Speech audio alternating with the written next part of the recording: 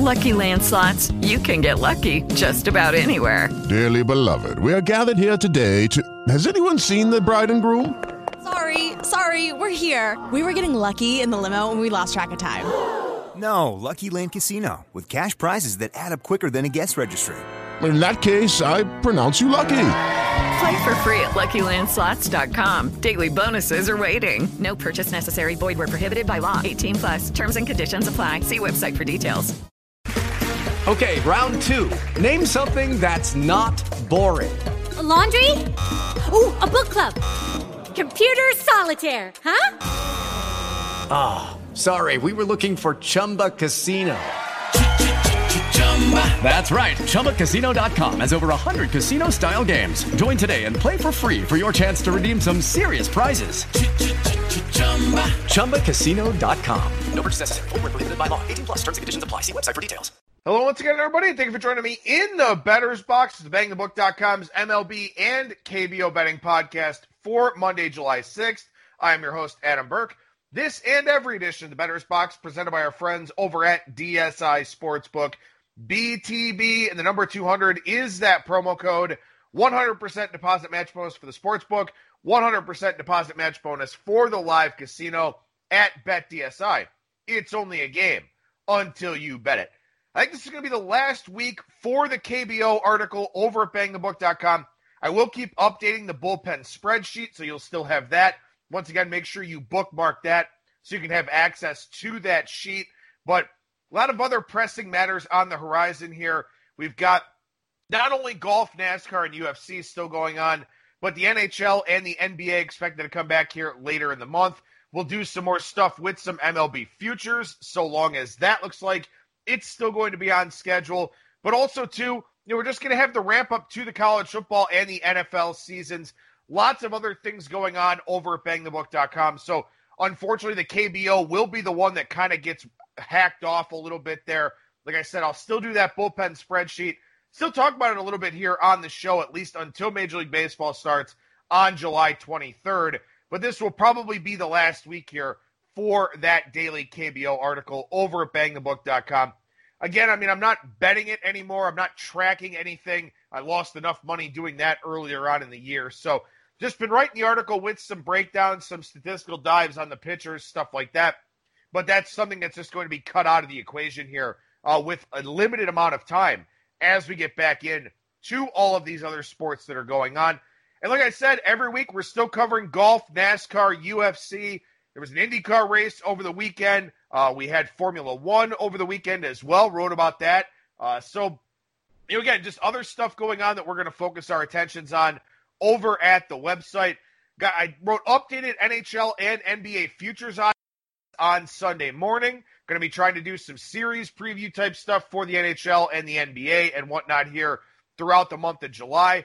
Like I said, more Major League Baseball stuff as more futures get posted, as we get maybe a better idea of what things are actually going to look like here. So, again, we're keeping it busy over at BangTheBook.com. Please keep it tuned to everything that we have going on over there. We'll start with the Monday mailbag here. I got one Monday mailbag question, and then I'll ask and answer my own question here.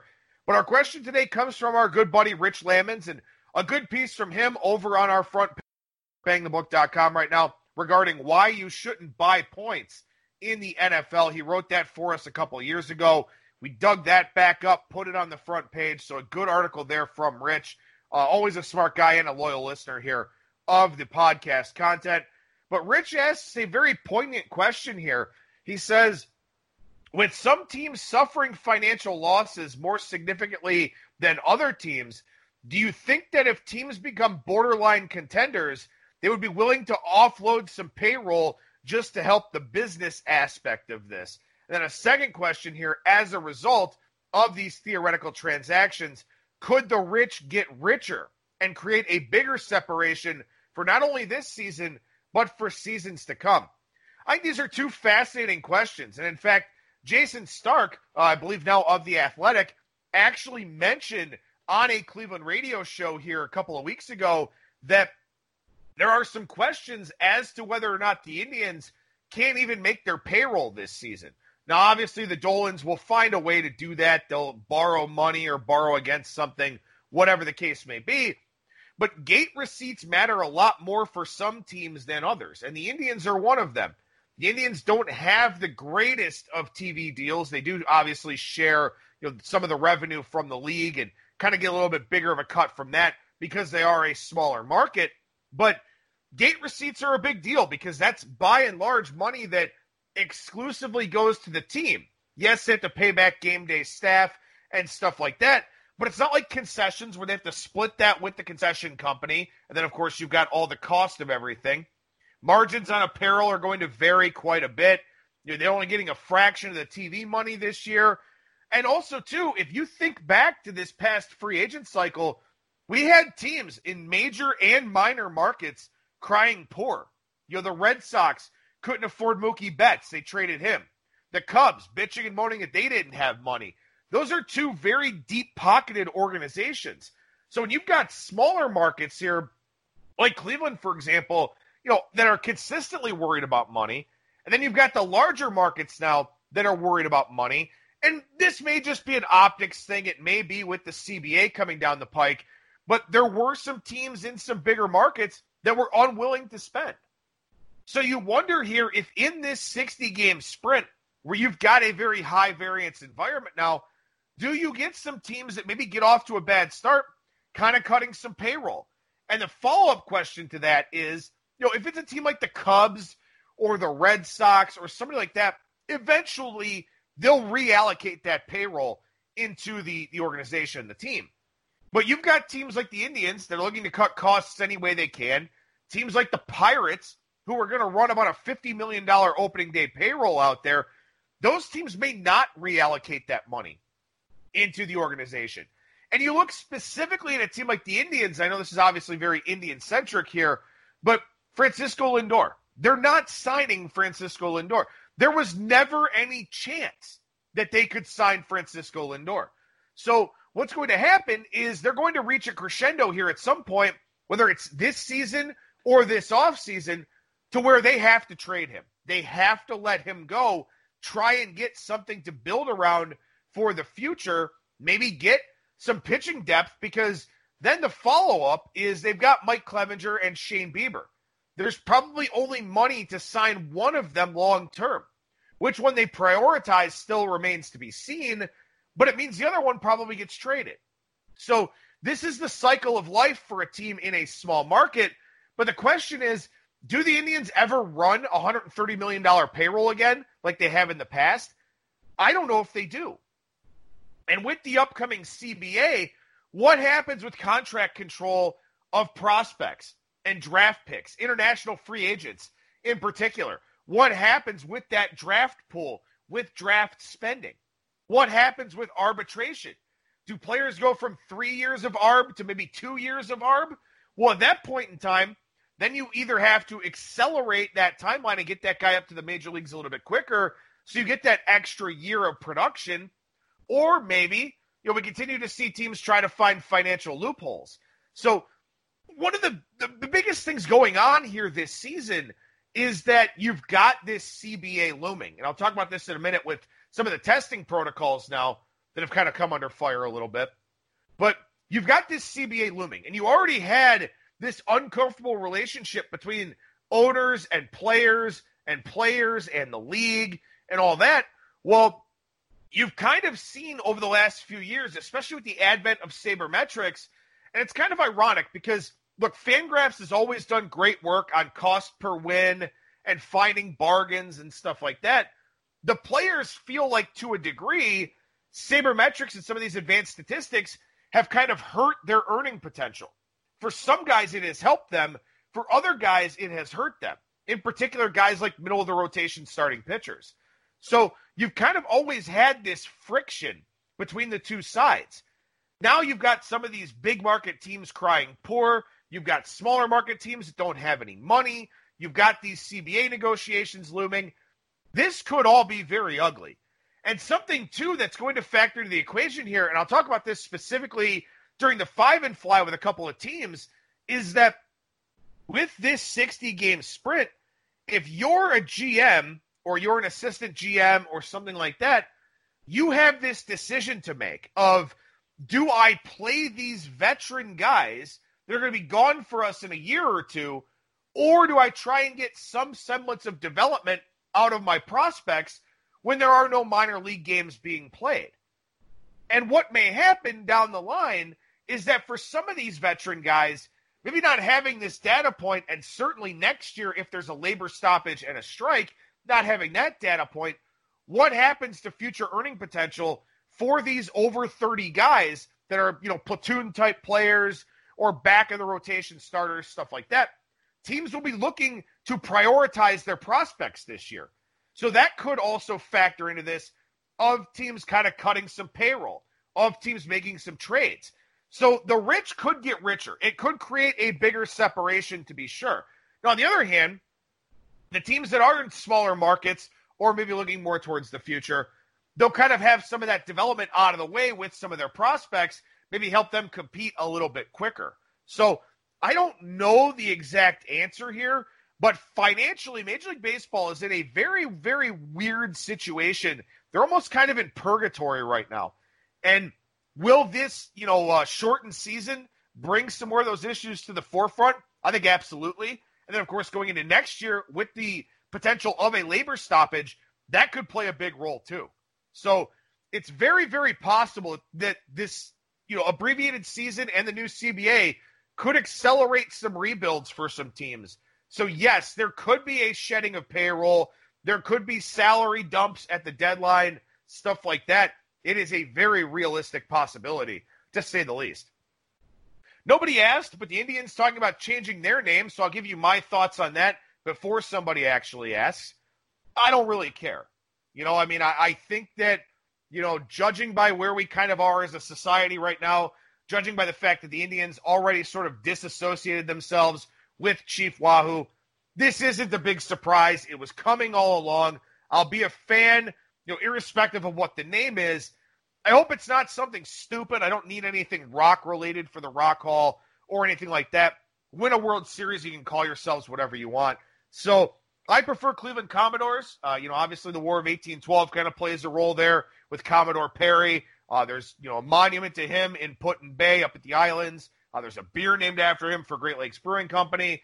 I kind of prefer Commodores, but, whatever they come up with, I'll find a way to deal with.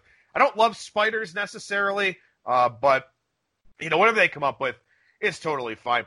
So breaking news that kind of happened here this morning is that, the Washington Nationals have said that they're not hosting team workouts today.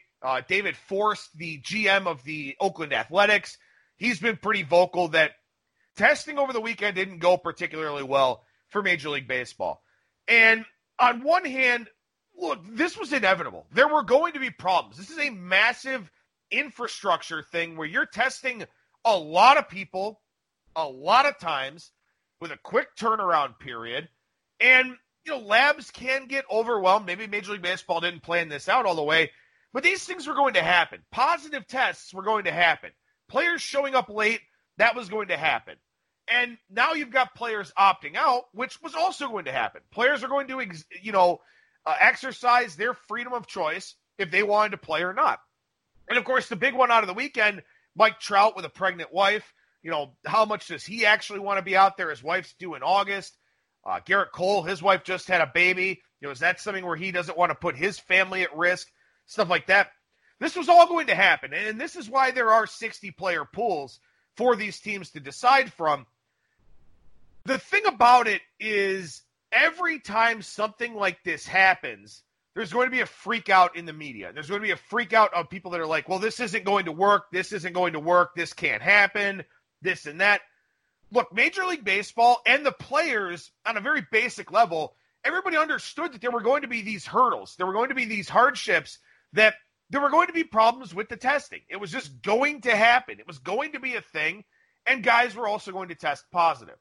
And, there's so much sensationalism out there about everything right now in so many different ways, some of it warranted, some of it not. This has been happening for a long time. I mean, the media controls the narrative in a lot of ways. This isn't new for coronavirus. This isn't new for Black Lives Matter and the protests and all of that. Different media outlets have different interests, as we all know, and they're able to frame and spin and present things in a certain way. Well, with what's going on here in baseball right now, you've got some people that think they shouldn't even be trying to do this. You've got other people that think that they should. You've got players that are happy to be back and comfortable in the system. Players that aren't happy to be back aren't comfortable in the system.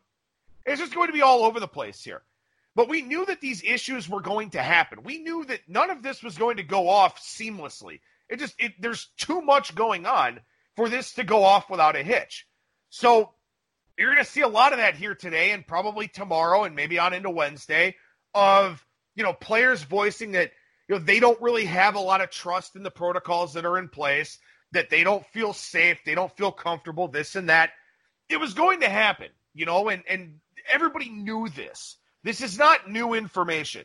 Seeing it happen firsthand gives everybody a reason to talk about it. But I still think at this point in time, I'm not convinced that the players want to do this. I think as a general rule, I'm not convinced that the players as a whole want to do this. Some will do it because they need the money. Others will do it because they want to play. Some won't do it because they don't need the money or they want to make a statement of some kind or whatever else. The fact of the matter is that today will not be the only day that these issues arise. And you're going to have a lot of people out there. They're going to criticize this. They're going to say that we have to shut this down. And maybe they do, and maybe baseball ultimately does. But this is one of the big reasons why, and I've talked about this a lot, and I will continue to harp on this point. This is one of the big reasons why you shouldn't bet into the futures market, because this is going to continue happening. And players will continue to make those tough decisions as to whether or not they want to play or they want to sit out. And keep in mind, too, and particularly with some of the players that have pregnant wives and girlfriends, that they may decide to just shut it down in late August or early September or something like that. That will dictate your futures bet potentially and what happens. Teams may, if Mike Trout plays 2 weeks and then says, you know what, I got to be there for my wife, I got to be there for my kid, and stops playing, well, that's going to hurt your Angels' futures a lot. So these things are going to happen. And, again, I guess we just kind of take it day by day. It's a very fluid situation, as people like to say. So I'm not going to get too involved in futures. I'll write about them. I'll give you some analysis in case you want to do it. But I think it's very challenging here. And again, the fact that there's going to be so much initial reaction to anything and everything that happens could skew the marketplace, could skew the idea that maybe we won't have baseball at all. And who knows, maybe we won't. But this is going to be a day-by-day thing. So, if you're looking to enter the futures market or something like that, just do so with the understanding that these days are going to happen and they're probably going to be pretty frequent. So you have to have that understanding as you go in, knowing that you're betting these futures in a very uncertain environment. And again, hopefully we just have baseball to talk about in general. All right, so here we go. The 5 and fly for the AL Central. The win total from 5 Dimes, the futures prices from BetOnline. Books are kind of being very cautious right now with posting of futures and stuff like that for obvious reasons, of course, with everything that's going on out there in the news cycle and all that. But, again, as always, shop around for the best prices if this is a market that you want to dive into. And we start here with the Chicago White Sox. Season win total 31.5, 20-1 to win the World Series, 10-1 to win the AL pennant. I'm guessing they'd be plus 350 or 400 or so to win the AL Central. I haven't seen anything recently with prices for that. Maybe a little bit lower now because people do like this team. They like this team a lot coming into the season. And in fact, too, I'm seeing underjuice on the Indians, overjuice on the White Sox. So some people may be kind of liking the White Sox a little bit more than the Indians in this format. And look, they could have a very good offense. Eloy Jimenez, he was hurt for a while last year. He's back. Luis Robert, that's a guy that people really like. They picked up Edwin Encarnacion. Yasmani Grandal is a high-on-base guy, decent power, tremendous defensive catcher. That's a big help for this Chicago staff because last year they did not get great catching performances. Their offense is a little bit BABIP-driven, particularly with Yoan Moncada and Tim Anderson. Moncada, a 406 batting average on balls in play last year. Anderson, a 399. That's not sustainable, but at the same time, in this 60-game sprint, a lot of variance across a lot of different statistics. So maybe Moncada and Anderson actually can carry very high BABIPs again. And if they do that with a stronger middle of the order, this White Sox offense will be quite a bit improved here for this season. Now, the pitching staff is the question that I have. Lucas Giolito has to be really good from day one. And for Giolito, I always question the sustainability of what he did last season. For about a 12-start stretch, he was as dominant as anybody in baseball. Other than that, he was kind of in that 360, 375 range. Not that that's bad by any means, but he has to be the anchor of this staff because Dallas Keuchel, Reynaldo Lopez, Dylan Cease, Gio Gonzalez, these are not guys that I like a whole lot. Now, again, like I said, Grandal will help immensely. Grandal will be a tremendous help as a defensive catcher, but the ceiling is still pretty low for a lot of those guys. So what's going to happen here, the White Sox are going to have to out-hit teams in order to have success. And they could very well do it. And again, like I talked about last week when I talked about the AL East, there are a lot of people out there that do believe that the baseball will be juiced, that it will be juiced in order to enhance offense, enhance the interest in Major League Baseball while they're trying to compete with the NHL and the NBA playoffs. And, of course, as they're trying to compete with the NFL and hopefully college football. So there's some level of concern from a pitching standpoint that the ball will be juiced, that will have a very high-octane offensive environment. And if that's the case, guys like Keuchel, guys like Lopez, Cease, Gonzalez, they don't miss a lot of bats. Now, for Chicago here, there are some interesting guys in Michael Kopech and Dane Dunning, who are two top prospects in this system. And this is one of the things I talked about in the intro to today's show, is that you're going to have some teams that are going to have to make these decisions. Do we keep running Reynaldo Lopez and Gio Gonzalez out there when we could use higher upside guys in Michael Kopech and Dane Dunning? Now, the problem for the White Sox is both Kopech and Dunning missed all of last season. So now they're trying to work their way back in this untraditional format. Do you want to put guys like that at risk? Do you give them relief innings and try to improve the bullpen? Because I don't like this White Sox bullpen. I'm not a fan. It's a little bit top-heavy with Colomé and Cishek and Aaron Bummer, but I don't like this bullpen unit as a whole. So maybe Kopech, who throws triple digits, fits in there as a reliever. Maybe you give him 25 or 30 innings over 60 games as a reliever. Maybe you do the same thing with Dunning.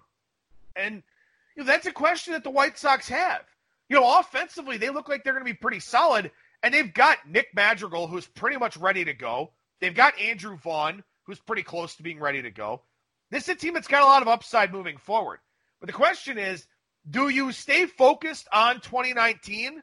Do you try to contend and develop simultaneously? Do you focus on as much development as you can for Jimenez and Robert and Moncada and Kopech and Dunning? I don't know. The White Sox are kind of in, I don't want to say a state of flux, but they're sort of in a weird spot in that if they get off to a good start, they could be a team that wins this division and makes a push. If they get off to a slower start, do you shift gears? Do you start looking ahead to 2021 and give some younger guys some opportunities? It's an interesting spot that the White Sox are in, to say the least. I don't necessarily love them from a future standpoint, but I can see why people think that this team has a pretty high ceiling in this format. The Cleveland Indians here, 33.5, their season win total, 22-1 to win the World Series, 12-1 to win the AL pennant. And again, according to the futures numbers at BetOnline, their World Series and... With Lucky Land Slots, you can get lucky just about anywhere. Dearly beloved, we are gathered here today to... Has anyone seen the bride and groom? Sorry, we're here. We were getting lucky in the limo and we lost track of time. No, Lucky Land Casino, with cash prizes that add up quicker than a guest registry. In that case, I pronounce you lucky. Play for free at LuckyLandSlots.com. Daily bonuses are waiting. No purchase necessary. Void where prohibited by law. 18+. Terms and conditions apply. See website for details. AL pennant prices both higher than what we see here for the Chicago White Sox, even though their season win total higher at 5 dimes. So that's kind of interesting there. And for the Indians, I mean, look, I don't know what to expect here. They are a top-heavy offense. You've got Francisco Lindor, you've got Jose Ramirez, then you've got some high-variance guys in Franmil Reyes and Domingo Santana. If you get 25 home runs from Franmil Reyes, which I don't think is out of the question, that's a huge boost offensively. If you get 15 and he strikes out 40% of the time, that's not so good offensively. Domingo Santana, same thing. Very high-variance player, makes some good contact, hits for power, but can carry a low average, can carry a little bit of a lower on-base percentage because he strikes out a ton. Carlos Santana, off of a career year in his mid-30s, that's probably not sustainable. But I like the addition of Cesar Hernandez at second base, a good high on-base percentage guy. The pieces are there for the Indians to be league average or better offensively. And if they can do that, I think they've got a chance to make some noise here. They've got a little bit of depth. Jordan Luplow murders left-handed pitching. Delino DeShields Jr. is a good defensive player, will be used as a pinch runner. But, what do you get from Christian Arroyo? What do you get from Jake Bauers? A lot of questions here. The Indians do have some prospects that are kind of close, like a Nolan Jones. George Valera is a guy that could maybe hit at the MLB level right away. What do they kind of do here? As a team, to Rich's question at the top of the show, as a team that could be interested in cutting some payroll here, what do they look like once September rolls around? This should be a dominant rotation. Even in this format, this very unique format, Bieber, Clevenger, Carlos Carrasco, who despite battling leukemia last year, is going to play this season. Again, obviously a higher risk type of player, but he's said to be stretched out to go 6 innings already. Aaron Savale, I thought he was poised to take the biggest leap of any Indians pitcher this season. Zach Plesac, he spent a lot of time working down in Florida with a variety of different baseball experts.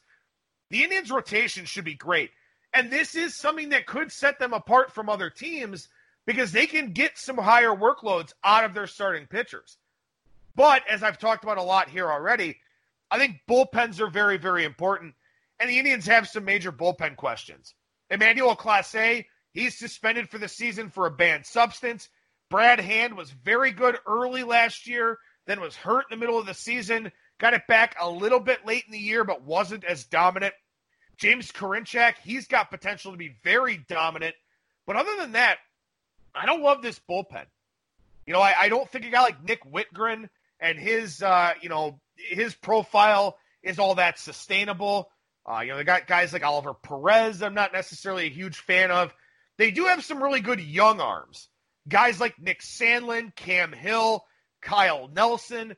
They've got some really good young arms coming up through the system from a bullpen standpoint.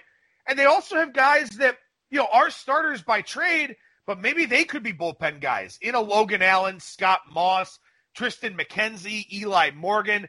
They've got really good pitching depth throughout the system. But not having a minor league season really hurts because what the Indians have typically done with their pitching development over the last few years, they get command guys and they increase their strikeout totals as they come up through the system. A guy like an Eli Morgan, a guy like a Scott Moss, stuff like that. The best examples are Savale and Plesac and even Shane Bieber especially. So not having that minor league season really hurts. So do the Indians accelerate some timelines for guys? Because the guys in that bullpen, Adam Plutko, Jeffrey Rodriguez, stuff like that, these guys aren't fixtures. They could accelerate timelines for their young relievers. And they could make that conscious decision. And of course, furthermore, do they trade Francisco Lindor? They probably should have traded him already. They didn't. Now they get this abbreviated season, only one more year of control next year. Do they trade Lindor if somebody wants to pay that price for him with that August 31st deadline? I don't know. I'm not sure. The Indians traditionally start very slow, play very well in the second half. What does that mean for them here this season? Again, I don't know. I'm not sure what to expect from this team. The pieces and parts are there. All the talent in the world is there. How does it play in this 60-game format?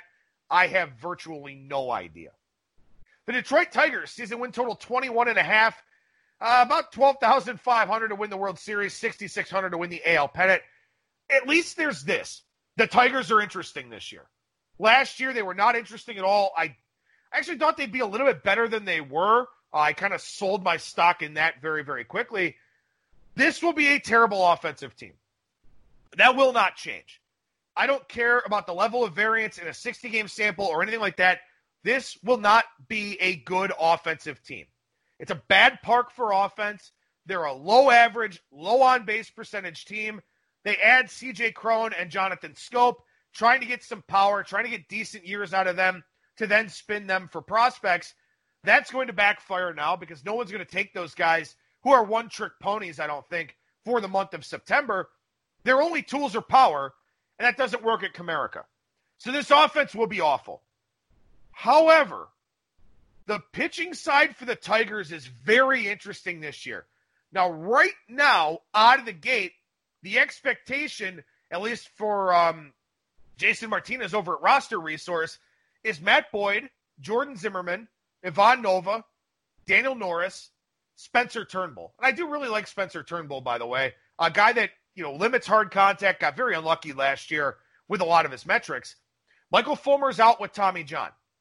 In their 60-player pool, Casey Mize, Tarek Skubal, Matt Manning, Alex Faedo. They've got their future rotation on their 60-man roster here. And this is a team that will not be good. At least I don't think so. And obviously the win total suggests that at 21.5, the expectation being that they're going to lose, 2/3 of their games basically with where that win total is. So the Tigers, as the season goes along here, have some very difficult decisions to make. I think Casey Mize and Matt Manning are about ready to go. So with that in mind, how long is a guy like Ivan Nova in this rotation? How long is Jordan Zimmermann in this rotation? Because he's a sunken cost already. They finally get out from under his contract at the end of this year. Do you bother giving that guy, 60 innings? Why? It's a sunken cost. And if he doesn't like it, tough shit. He's gone after the year. I'm giving 100 innings to Casey Mize and Matt Manning. That's my plan if I'm the Detroit Tigers. So that's the tough thing here is that you piss off veteran guys, maybe hurt their future earning potential. Maybe that hurts you in terms of, signing free agents down the line. Daniel Norris, right? He's 27. All hope is not lost, but he's only shown minor flashes over the last few seasons. So why not put Casey Mize and Matt Manning in the rotation over Zimmermann or Nova or Norris, something like that? So the Tigers are going to be really interesting, I think. And those are guys, too, they're going to go through growing pains, but they've got a lot more upside than what's currently in the rotation outside of Boyd and maybe Turnbull, who, again, is just kind of a personal favorite. Also, this Tigers bullpen doesn't look very good. So do you maybe try moving a guy like Skubal or Faedo out into the bullpen for a little bit to give them some experience? Because that's the biggest there are two big problems not having minor league baseball this year. Promising hitters can't see live pitching, and promising pitchers can't see live hitting. The way to do that is to put them on your major league roster. So the Tigers have some choices to make here for the benefit of the future. And I think, personally, I'd go with the upside. And if they go with the upside, maybe they're better than 21-39. Maybe they play a lot of unders in that low offense environment with a bad offense and a good pitching staff. That's a really interesting one to me, to where this could be a team that goes 15-45, and I'm not surprised. But 25-35, if they upgrade the rotation, isn't that far out of the realm of possibility? That's a really interesting season win total, I think, in a variety of ways. Kansas City Royals season win total 24.5. Again, 12,500 for the World Series, 6,600 for the AL pennant. The Royals could have a decent offense. Whit Merrifield is a hitting machine. Adalberto Mondesi, a speed guy with a little bit of power. Jorge Soler's 40-homer season last year was very legit. Top 5% in exit velocity and barrel rate. That's a legit offensive profile. Hunter Dozier's fine. Maikel Franco gets a new head start or a new fresh start. But they don't have a lot of depth. They don't have a lot of prospects that are close, that are coming up through the system. Bobby Witt Jr., their top prospect, only 20. He's not really ready to go yet. There's not a lot of depth for this Royals team. They can ill afford injury and or illness here. To me, again, I think the Tigers at least have a ceiling. I don't really know if the Royals do. But again, 24.5 is their win total, so not much margin for error. You need them to be a really, really bad ball club to cash the under on that one. I do think it's a possibility. This pitching staff is not good. I don't like Brad Keller's profile as a low strikeout guy, high ground ball guy. That's fine, but he's subject to very high variance. Danny Duffy might be okay in this format, but it's been a while since he's been a really effective starter. Jake Junis is a punching bag. I don't like him. Mike Montgomery might be the best starting pitcher of the group. He could maybe run a 390 FIP or something like that. Jorge Lopez, just not a big fan. Low strikeout guy, doesn't miss a lot of bats. I don't like this rotation. There's no depth to it at all either. They don't have prospects like the Tigers they could slot in. They just don't have much of anything. The bullpen is okay. I don't think there's a lot of upside with that group. Ian Kennedy will probably be traded. He's a very good trade chip. Scott Barlow's fine. The reclamation project of Trevor Rosenthal could be a bust. Probably will be until we see otherwise. Greg Holland is back around as a non-roster invite. Not much in the prospect department for this team. Marginal drafting and developing. They're not a team looking to cut money, though. John Sherman took over as the primary owner. Previous owner David Glass passed away over the offseason. Sherman was a minority owner in the Indians, which is why they kind of lost some of their freedom in terms of a capital standpoint. But John Sherman will spend some money with Kansas City here. So they're not a team that's going to dump off people, but they just don't have a whole lot to get excited about. Again, I think the offense could be okay, but the pitching staff probably won't be. The offense will probably be bottom third, certainly bottom half. They won't be a good team. I don't think there's a lot of upside with the Royals. But, again, I mean, in a small sample size, subject to variance format, who knows? The Minnesota Twins, their season win total 34.5, 14-1 to win the World Series, 7-1 to win the AL pennant. Great offense. They added Josh Donaldson like 30 years ago back in December. Bench depth is a little bit of a question, but 1 through 9, this may be the best offense in the American League. 1 through 9, they're very, very good. Lots of high on-base percentage guys, lots of high slugging percentage guys, a lot of things to like about this Twins offense. And in fact, they may even upgrade. Losing a guy like C.J. Cron, losing a guy like Jonathan Scope, both one-trick ponies on the slugging percentage side, low average, low walk rate kinds of guys. They could be an even better offense with a guy like Luis Arias, and again with Donaldson now slotted into the equation as well. The Twins' offense is great. On the pitching side, they added Kenta Maeda. They added Homer Bailey. They add Rich Hill. Rich Hill was probably going to be limited for the first couple months of the season. Now with this delayed start, he might be ready to go. Tons of bullpen arms for the Twins. A very creative, very intelligent front office. I would expect some innovation out of them. I would expect aggressive managing from Rocco Baldelli. They're set up very well here. They don't have a ton of prospects. They've got some guys here and there. But one thing that's different for the Twins relative to all the other teams in this division is that they don't have to worry about sacrificing anything this season for the sake of development. The Indians, they have questions. Do they play Nolan Jones? Do they, use some of their pitching depth? Do they use some guys in a bullpen capacity? The White Sox, same thing with Kopech and Dunning. The Tigers, obviously, as I just talked about. The Twins don't have to worry about that. So that's a team where what you see is what you get with their major league roster. They're not going to sacrifice their chances of winning something for the sake of experimenting with minor leaguers. And I think to a degree, that helps them quite a bit. They've got a full focus on winning. Other organizations are walking a fine line of, we want to win, but we got to get our guys some reps because there's no minor league baseball this year. So the Twins are a very smart, very savvy, very intelligent organization. I think that helps them in this format. I do think that one future you could consider is the Twins to win the Central Division. We don't have any odds on that right now. They should be a slight minus money favorite. I think anything plus money is a good play here. They just don't have any of these other worries and considerations that some of these other AL Central teams have. I think they're very well equipped for this format. They've got the best bullpen in this division. I think Twins to win this division is a pretty good futures look. If you've got money burning a hole in your pocket and you got to play something, I think that's the future here in this division. The Twins should win this division because they have a full focus on winning, and the other teams do have a lot of other considerations. Coming up on Thursday, I'll do a 5 and fly for the AL West. A lot of stuff to talk about there with that division, to say the least.